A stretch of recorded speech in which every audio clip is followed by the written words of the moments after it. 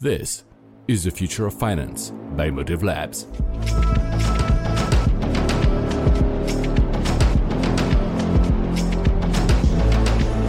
Hello, and welcome again to the Future of Finance, the podcast where we live and breathe the next generation of financial technology.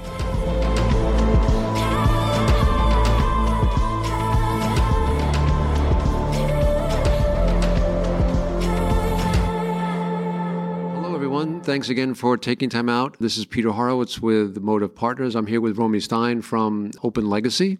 Thank you so much, Romy, for your presentation this morning. It's fascinating to hear how Open Legacy is helping banks encapsulate their legacy systems and making them available. So to start, can I trouble you to share, how did you come to Open Legacy and how did you decide to attack this particular business problem? Hi, Peter, and thank you. Nice being here. Thank you for the invite. Well, we started a while back, a few years ago, with my friend Roy Moore, the CTO and co-founder. Essentially, the Eureka came in Roy's mind, and I've been many years in the IBM ecosystem, worked for many years for the IBM corporate, and essentially it was very clear that we're onto something very unique. And the problem of dealing with on-premise and monolithic applications and legacy is not something new. It's something that has always been there. In fact, every generation there is a new system of engagement, but you tend to have the same systems of records. So in that perspective, finding kind of a new way of cracking and accessing those core backend applications was something that was unique. So that's the problem, cracking the legacy core banking systems. In your presentation earlier today, you showed the stack of what it takes to break through to them today and how Open Legacy, reduces that stack to a much, much smaller, faster effort. I know you can't share the secret sauce, but in essence, how is Open Legacy able to crack that code? When we look at most of our clients and a lot of the financial services companies in there, we typically see kind of what used to be called a service-oriented architecture or the middleware stack, where essentially you have multiple layers of technologies on top of your core backend applications, from connectors and messaging and orchestrations and data flows. And eventually you end up having to go through several different technologies, several different products, just in order to generate a digital service end-to-end, from your core backend system up to the digital channel it's being consumed, or the API gateway is also known. And that is a process that we see clients go again and again, regardless if they're doing it in 2018 or they did it in 2000. So essentially the same middleware stack is still the one that clients have been using traditional for the past couple of decades. And we think that that approach was good at the time, but it's not a digital first approach. And if I will spend another minute on that approach, I would also mention that the typical time frame we see enterprise, especially financial services, is somewhere around 6 months or 3 months to deliver a single business process from those core backend applications up to the digital layer, so to speak. What we offer is a total different approach, where essentially we provide a distributed architecture instead of the monolithic one that I've just described. And we help automatically encapsulate the business processes that run in the backend systems into micro applications or microservices.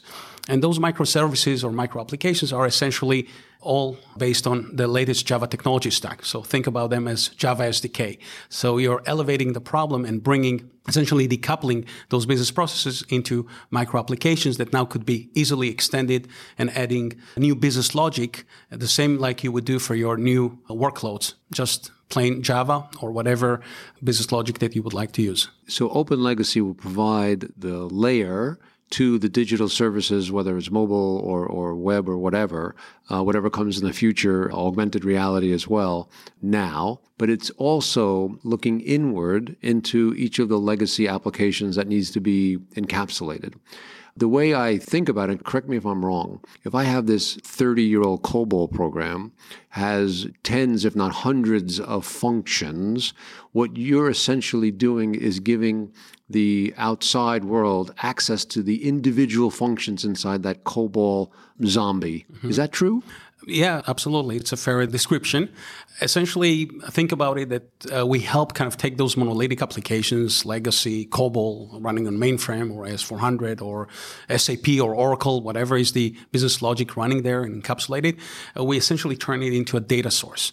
So by encapsulating and automatically generating a microservice or a micro application out of that business asset. Because essentially we think about them in terms of business processes, business asset. We're not thinking about them from a transactions necessarily perspective, but what do they are used for and what exactly is the metadata that we need to expose and deliver as a microservice. And that's how we kind of approach those backends and enable that fast automatically generation into kind of microservices, all in an open environment, which becomes very easy to do what a lot of clients are now looking into: continuous integration, continuous delivery. Because essentially now you are dealing with code. So think of us as we are an automatic software factory that generates code for those backend applications, essentially encapsulating those COBOL programs and what have you into a simple Java entities or micro applications. You mentioned, I'll call the usual list of suspects, COBOL and Oracle, the monolithic databases from X number of years ago where little or no documentation and the people who created it and designed it are long gone. Have there been any of the zombies that you've met that you haven't been able to encapsulate? Or you can conquer all zombies? Well, I would not commit that we can conquer all zombies before meeting all of them, but I would say that we have met quite a few interesting zombies, and typically even sometimes the zombies are proprietary on-prem zombies that are only relevant for a certain customers. We see a lot of homegrown applications, and the way we deal touching those through kind of the metadata and going directly kind of to the native using the most basic protocols, communicating with those underlying assets. We have developed a framework that enables us to kind of access those backend zombies, if you will, backend processes in a very consistent manner, in a very native manner. So once you've encapsulated it, that application is expected to continue to run just as it was before. But in addition to that, you're able to, on a near real-time basis, if not real-time, use those business assets for the support of digital applications at the same time, so that you don't have to wait till the end of the day to update a batch process. You're automatically making sure that all the files are updated from a swipe a card or a mobile entry. Yeah, exactly. In fact, we are a great believer in digital first strategy, which is all about real time in that perspective. So I think a lot of the world has been kind of, in the past, the traditional solutions have been more asynchronic and kind of going through messaging and latency. And today, probably it's less relevant to get 24 hours later a message that your action on day such and such, we just received them, or there was an error. Today, everyone uses the API economy. My teenage daughters, it's enough for them to touch the screen on their mobile, and if it doesn't react, then they move on, or they touch again. So it's in this kind of speed and velocity, you cannot really wait for an asynchronic, especially when it gets to your core applications. So what we essentially offer is actually exactly that, a real-time digital services delivery from your core backend systems, because essentially we are breaking the problem into two phases. Phase one is when we design the stuff. So our platform is essentially has a design phase to it, where that's where the developers, the clients, or the partner kind of work on our software on our IDE, integrated development environment, to identify the backend processes, the business processes that needs to be handled or sourced, and develop and extend and add the additional capabilities. But we solve that problem in the design time. So in the runtime, essentially when things go into production very, very fast, in a matter of days on average, on the runtime environment, there is no computation, there is no calculation like in a lot of the enterprise service bus and messages that are still kind of running in today's environment, where essentially there is a lot of compute that goes in real time. In our case, in real time, you actually have, sorry for being technical, a compiled Java object that runs, so highly secured. And in that perspective, there's no latency and there's no computation to figure out which backend asset to bring and what activity or transaction to deliver. That's all been solved on the design time, and on the runtime, you have very fast real-time execution. So from what you just said, again, you've changed the way I was thinking a bit about, and maybe correct me if I'm wrong, Open Legacy, where in addition to encapsulating legacy zombies, if a bank chooses to leave their legacy in place and open up a new bank, sitting on new technology, open legacy still can play a role. Absolutely, yeah. And we do have a couple of clients that in this world, I think the coexistence is probably the most pervasive or the most common theme that we are seeing, because very rarely an existing bank can start from scratch and ignore their legacy. In fact, if they ignore their legacy, they're ignoring their tradition or their competitive advantage. That's their competitive advantage, their customer base, their understanding of their business processes. So what we enable, of course, is a lot of time provide that bridge, if you will, so they can, of course, run the new workloads or build new stuff, and they can do it very easily on our platform, which is open. And so adding all the new capabilities on one hand. On the other hand, you can integrate to your existing backend monolithic on-prem applications that you're still running. That is a typical, I would say, scenario, the coexistence. Maybe it's important to highlight two things.